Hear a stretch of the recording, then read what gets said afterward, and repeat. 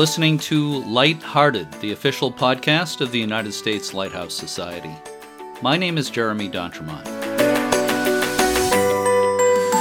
Welcome. This is episode 42 of Lighthearted, and the second one of the year 2020. My co-host today was going to be Cindy Johnson, one of my frequent co-hosts, but Cindy's just a little bit under the weather today.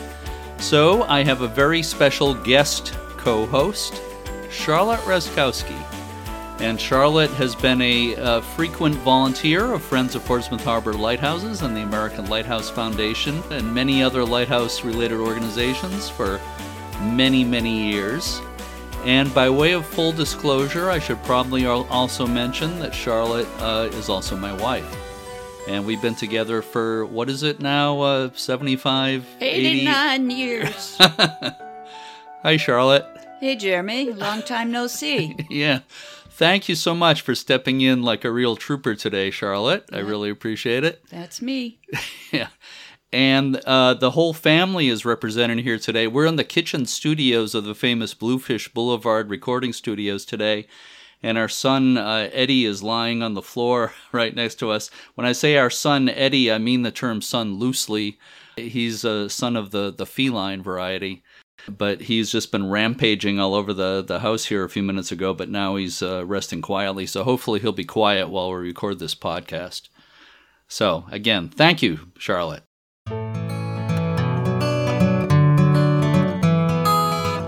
Today we are heading down the coast to a very exotic location, New Jersey.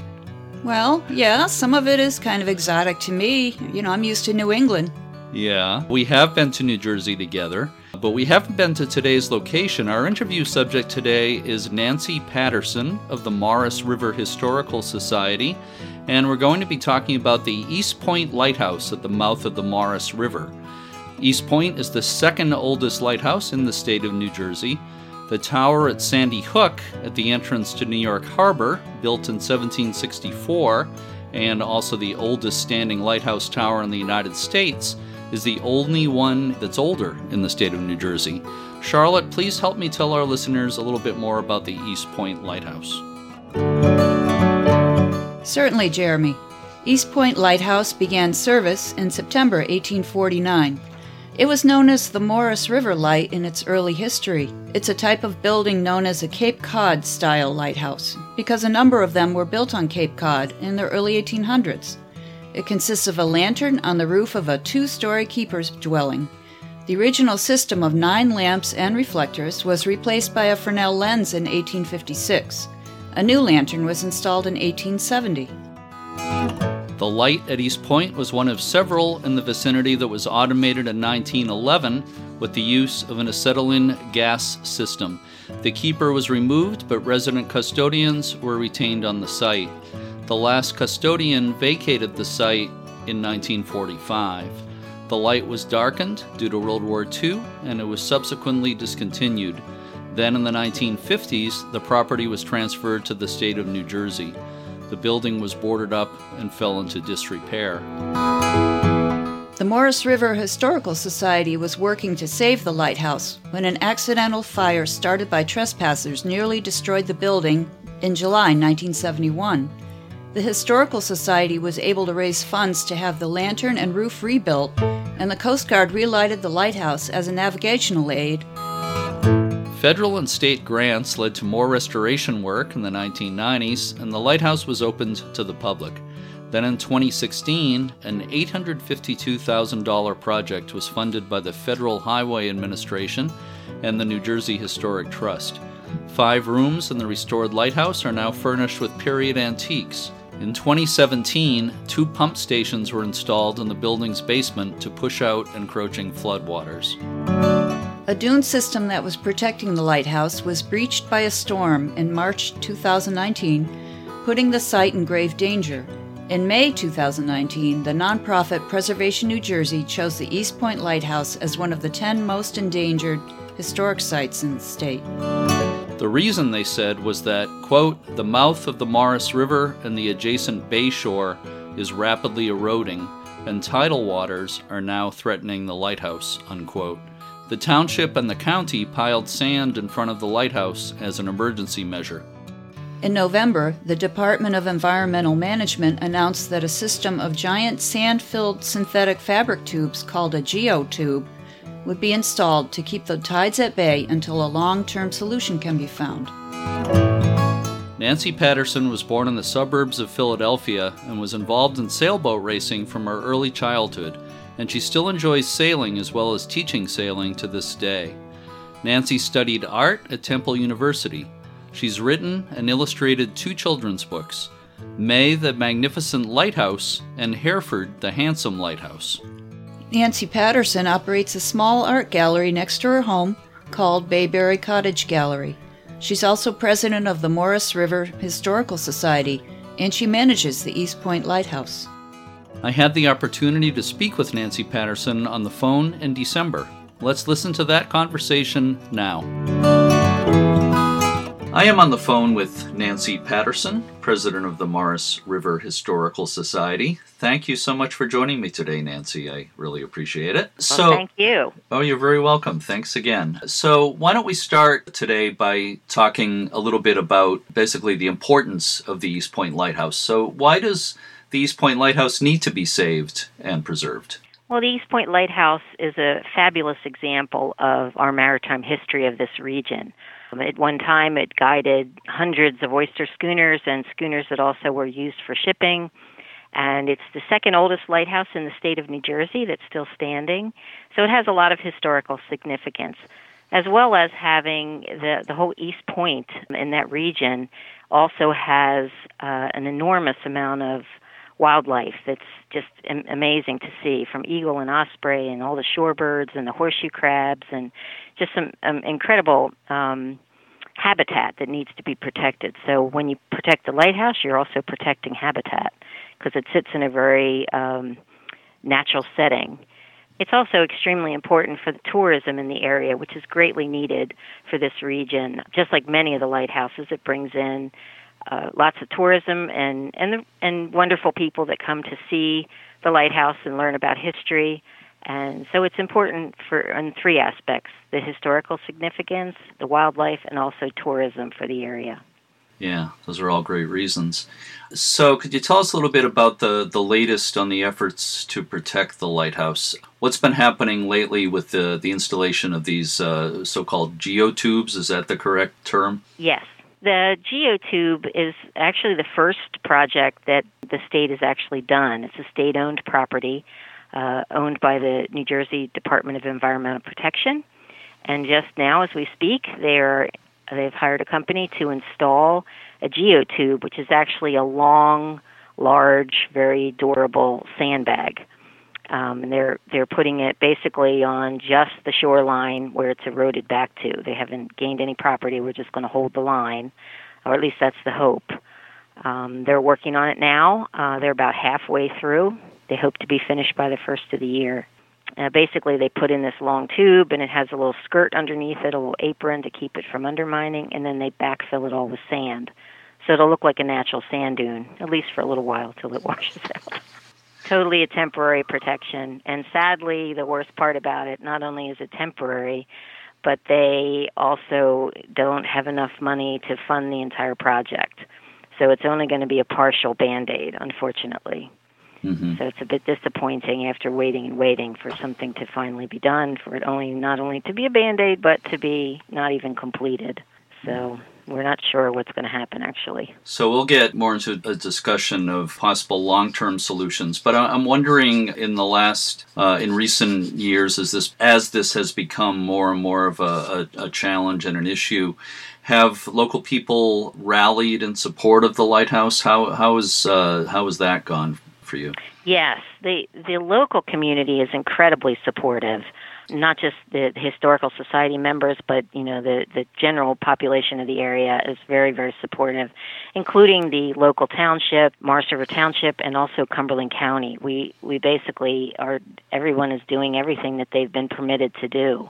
For the past year and a half, actually, the community stepped up and put in they're called super sack sandbags. They're basically 3,000-pound sandbags, and built a wall to hold the hold back the water till the state, did do any kind of a project. So the community stepped up, and there's 2 local businesses donated the sandbags and continued to donate more and more. As the bags would fail, they would donate more, and the township and the county would work together to build kind of a makeshift seawall that actually has saved the lighthouse for the past year and a half. Mm-hmm. So it's great community support. Well, that's great. So what is the latest as far as discussion of a possible long-term solution? What kind of options are there at this point? Well, the only talk that I've heard, and it's kind of through the grapevine, is what they refer to as a gabion, which is basically, again, kind of the most minimal that they can do, which is disappointing.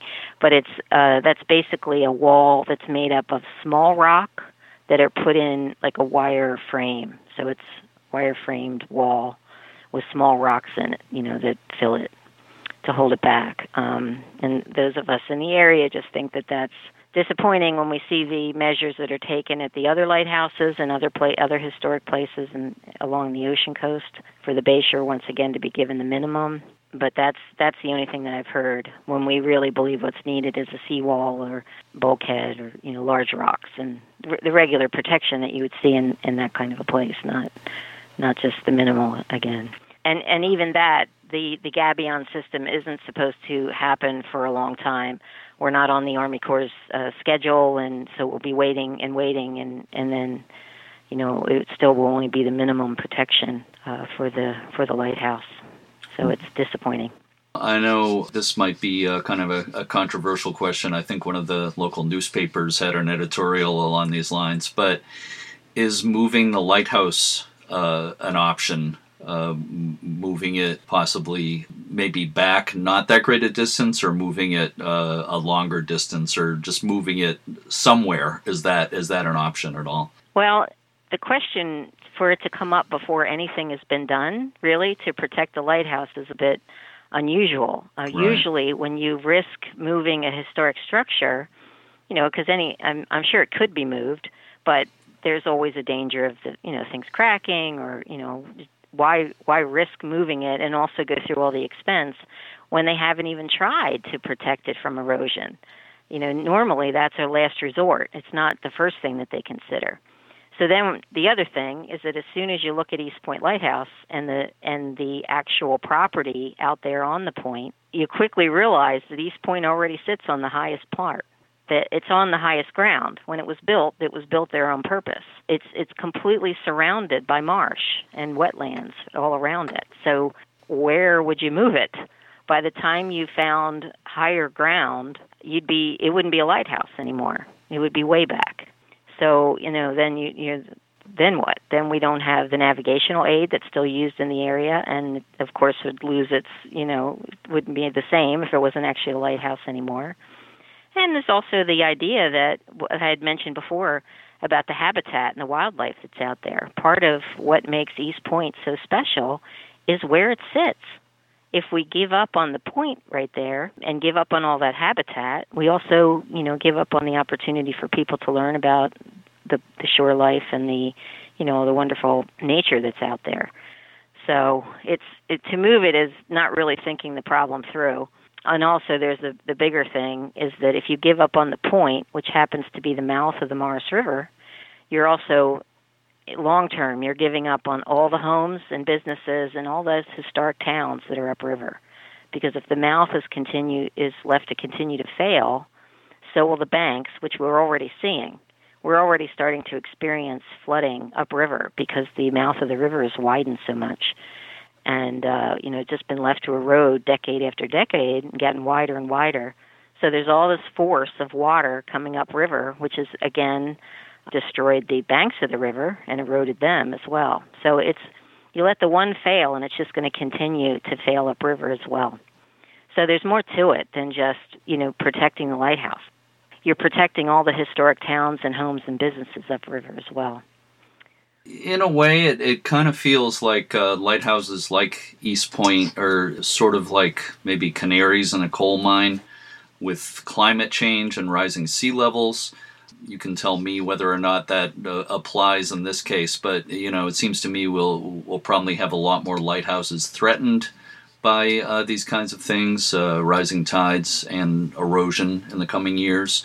Maybe you can say a little bit more about how that applies or doesn't apply in this case, but also I'm wondering if you have any advice for other lighthouse groups dealing with these kinds of issues. Yes, I think the biggest issue the biggest thing that we can do to protect historic structures like lighthouses or anything that's along the coast especially is to look at each situation and draw attention to that. For East Point, it's definitely erosion is the biggest issue. It's been left to erode for decades. Nothing has ever been done to protect it. So, of course, it's continued to erode through the decades, and now it's at the point of crisis. And I think the thing that we need to do as caretakers of these places is to sound a warning, whatever it may be. If it's facing the tides getting higher or if the land is getting smaller or whatever the case may be, the more we can get the word out to the public and to the people that can make the decisions to spend the money on the protection or whatever it is it's needed, the better. So we need to be the voice for these incredibly important structures, and that's where we need to be. What do you see as the best case scenario right at this moment, or in the next, basically in the immediate future? What's the best case scenario for East Point Lighthouse? Well, for someone that has the power and the know-how to get the permission to put in and the funding needed to put in a proper seawall across the southern side of the lighthouse, which is directly in front of the lighthouse. And it sits on the mouth of the Morris River. So it basically, every tide change, it gets worn off. So we need something hard structure across the front, either a proper seawall with rocks, as a buffer before it, or a proper bulkhead, something hard on the southern side. And then a jetty would actually be wonderful as well. That would build up the beach. So, and actually to back up a little bit, it needs to be rebuilt. There needs to be a beach restoration, just like you see along the rest of the coast. They've never done any beach restoration at East Point, so a lot of that property has been lost, and that needs to be regained and then secured. So it would be a win-win. You'd have a hard structure across the front. It could be used for fishing and strolling and, viewing the sunsets, as well as protecting the point from erosion. And we know it will work because right next to East Point, in front of the lighthouse, is a parking lot that it's basically the end of East Point Road. If you just head past the lighthouse a little bit, the point still does jet out there, and it's had a hard structure through the decades, through the history. You can see the remains of an extremely old bulkhead, and then in my lifetime, it's had a hard structure of nothing fancy. It was just what the township could afford, which was some concrete and some blacktop. And it's been there through history. You can see that line has not moved in the historic maps and aerial shots from, way back. It hasn't moved at all. Yet the point owned by the state that hasn't had any protection used to jet way out, and now it scoops it in. So it's really obvious what needs to be done. And we just need to find somebody that will, put it through and get the work done.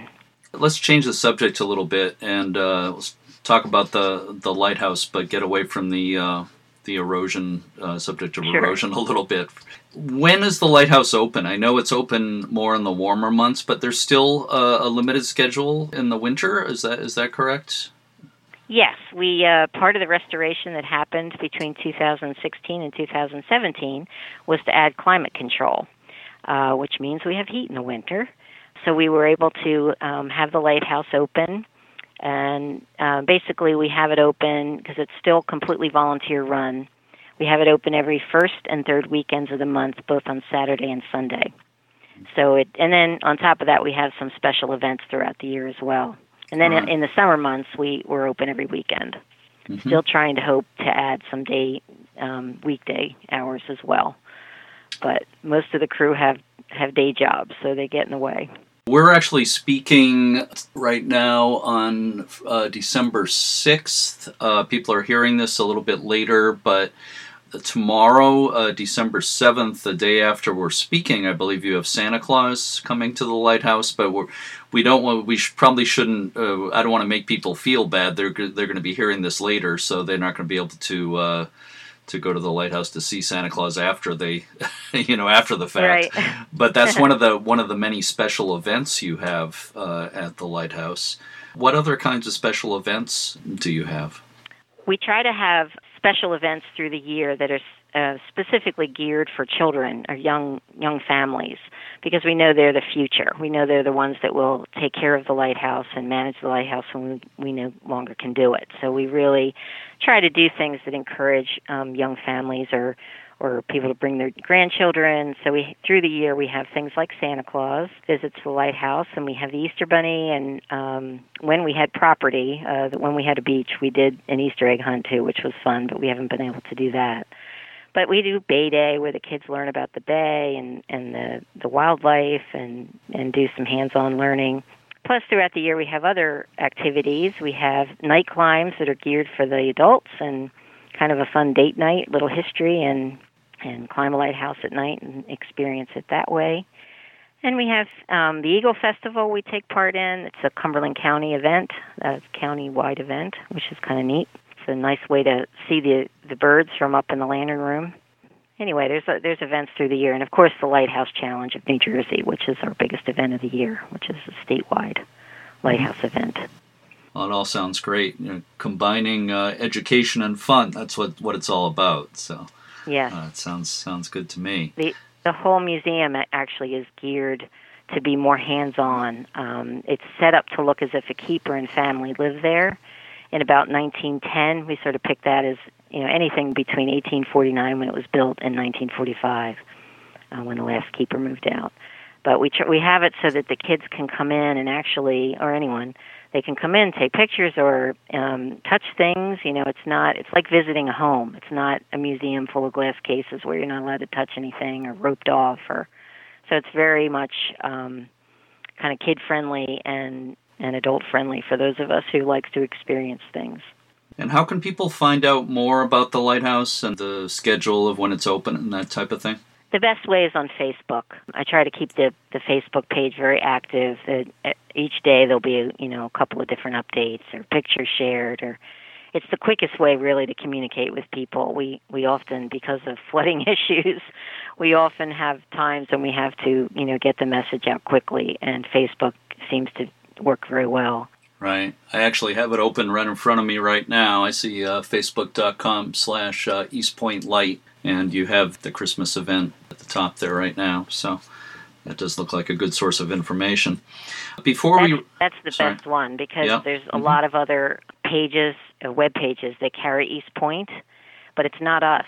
So sometimes the information is out of date or incorrect, and there's so many that carry it. It's hard for me to get the corrections made. So you can count on the Facebook page to be up to date. Okay. And correct. Yeah. So before we wrap things up, let me just ask you, how did you personally get involved with the Historical Society and the Lighthouse? Well, actually, I'm an artist and a children's book author, and I've always loved anything nautical. I grew up racing small sailboats on the back bays of New Jersey out of Yacht Club Sea City, and I just was raised on the water and just love history, and of course, maritime history is the icing on the cake. I love it all.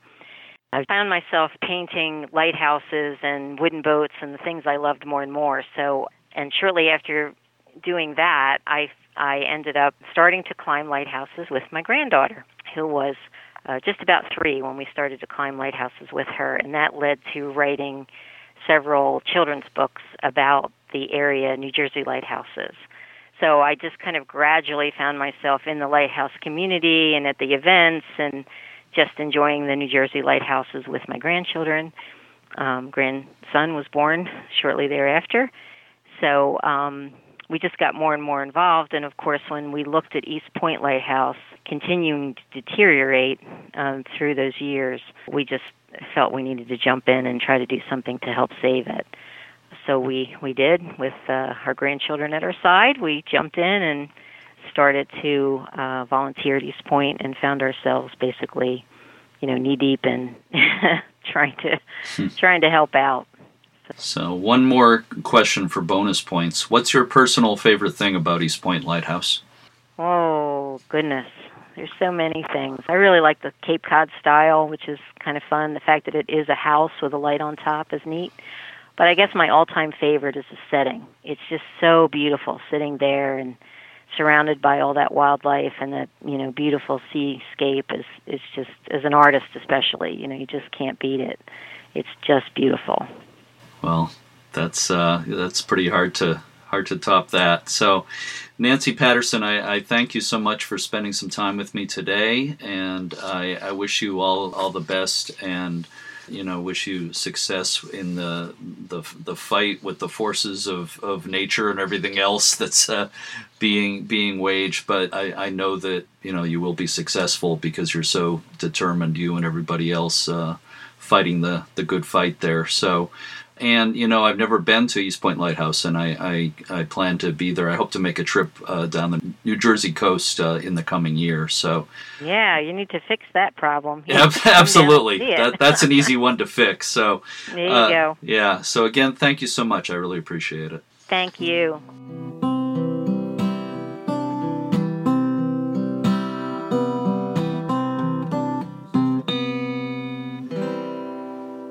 Earlier, when we told you about the history of East Point Lighthouse, we mentioned that it was automated with the use of acetylene gas in 1911. Before we wrap up this edition of Lighthearted, we'd like to tell you about an important figure in lighthouse history who had a lot to do with the development of the acetylene gas systems that enabled lighthouses to be automated: the Swedish engineer Gustaf Dalén.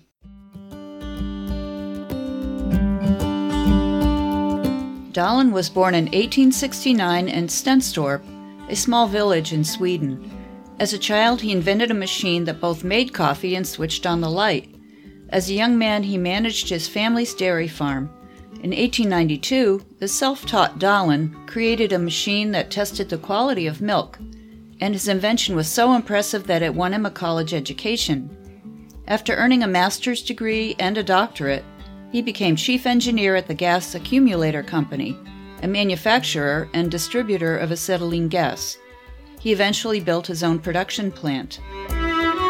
In the early 1900s, lighted buoys and some of Sweden's lighthouses were powered by petroleum gas, which didn't produce a very bright light. Dalén turned his attention to the development of acetylene burners for lighthouses and buoys, as well as an improved flashing device. But Dalén's most lasting contribution to lighthouse technology was the 1907 invention of the sun valve. Here's how it worked. Dalén's sun valve was controlled by 4 metal rods enclosed in a glass tube. The central rod was blackened and was surrounded by 3 light-reflecting polished rods.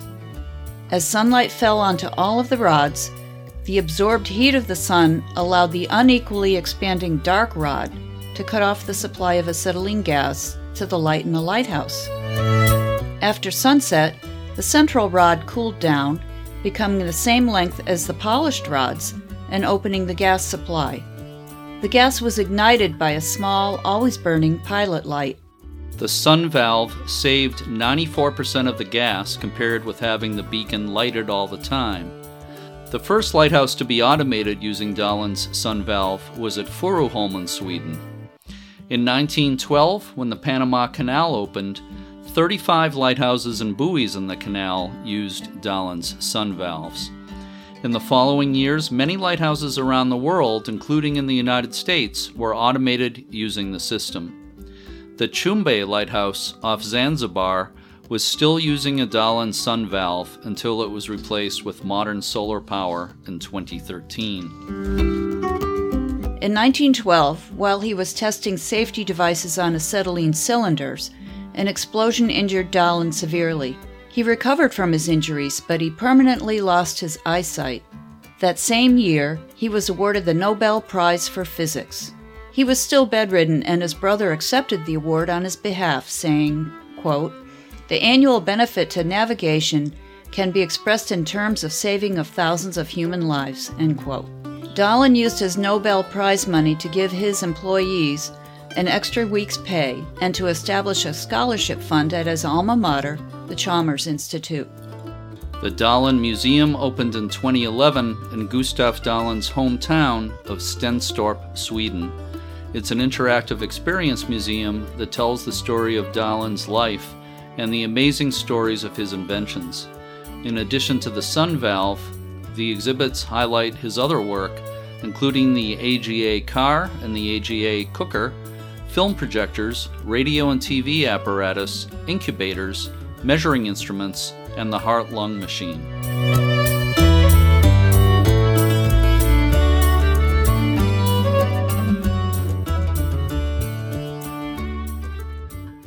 Many thanks to our guest Nancy Patterson of the Morris River Historical Society and East Point Lighthouse in New Jersey. To learn more, check out the Facebook page for the East Point Lighthouse. We've recently put out a call for lighthouse volunteers and staff to contact us. We'd like to know what you love about your lighthouse. Volunteers and staff people are the backbone of lighthouse preservation and education, and we'd like to include your comments in this podcast. You can email me with your comments about why you volunteer or work at a lighthouse and what you love about your lighthouse at jeremy@uslhs.org. We've started getting some feedback, and today we're going to play a call from Judy Ann Point, who volunteers at the Pomham Rocks Lighthouse in East Providence, Rhode Island. The Friends of Pomham Rocks Lighthouse are a chapter of the American Lighthouse Foundation, and they have beautifully restored their 1871 lighthouse. Judy Ann and her husband Gary are both retired teachers. Let's listen to what Judy Ann had to say about volunteering. My husband and I both volunteer at the Pomham Rocks Lighthouse in East Providence, Rhode Island. Why do we do it? We knew that when we both retired, we wanted to work with something local and historical. New England, of course, is full of historic buildings, and everyone holds a special story. But why a lighthouse? Very few structures symbolize the romance, the comfort, the safety, the spirit, and the steadfastness that the lighthouse possesses. Being New Englanders, the sea has never been far from our doorstep. A lighthouse is the link and the guide between the sea and the safety of the land, and we wish to preserve the legacy of the keepers who dedicated their lives to the safe passage of mariners for generations. We would like to tell the story of the lighthouses before automation, when they were run by faithful keepers and their families. Every lighthouse is unique, and every one has an interesting story to tell. Researching lighthouse history and finding related artifacts is like being on a perpetual treasure hunt, and we love it. And just as important, we have met amazing people who all feel the same way. Gary and Judy Ann Point. Thank you so much to Judy Ann and Gary Point. You can learn more about the Friends of Pomham Rocks Lighthouse at pomhamrockslighthouse.org.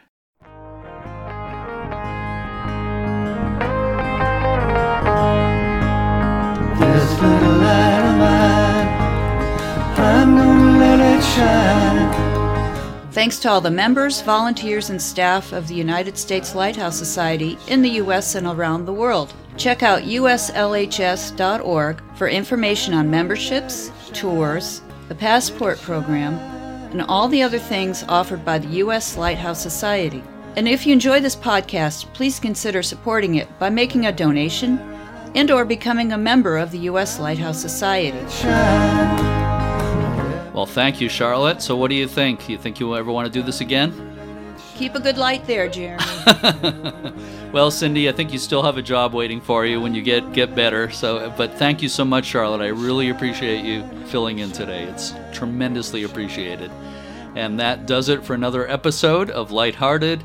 And everybody, as always, thanks for listening, and keep a good light. Keep a good light. Keep a good light. I'm gonna let it shine, all in my house. I'm gonna let it shine, let it shine, let it shine.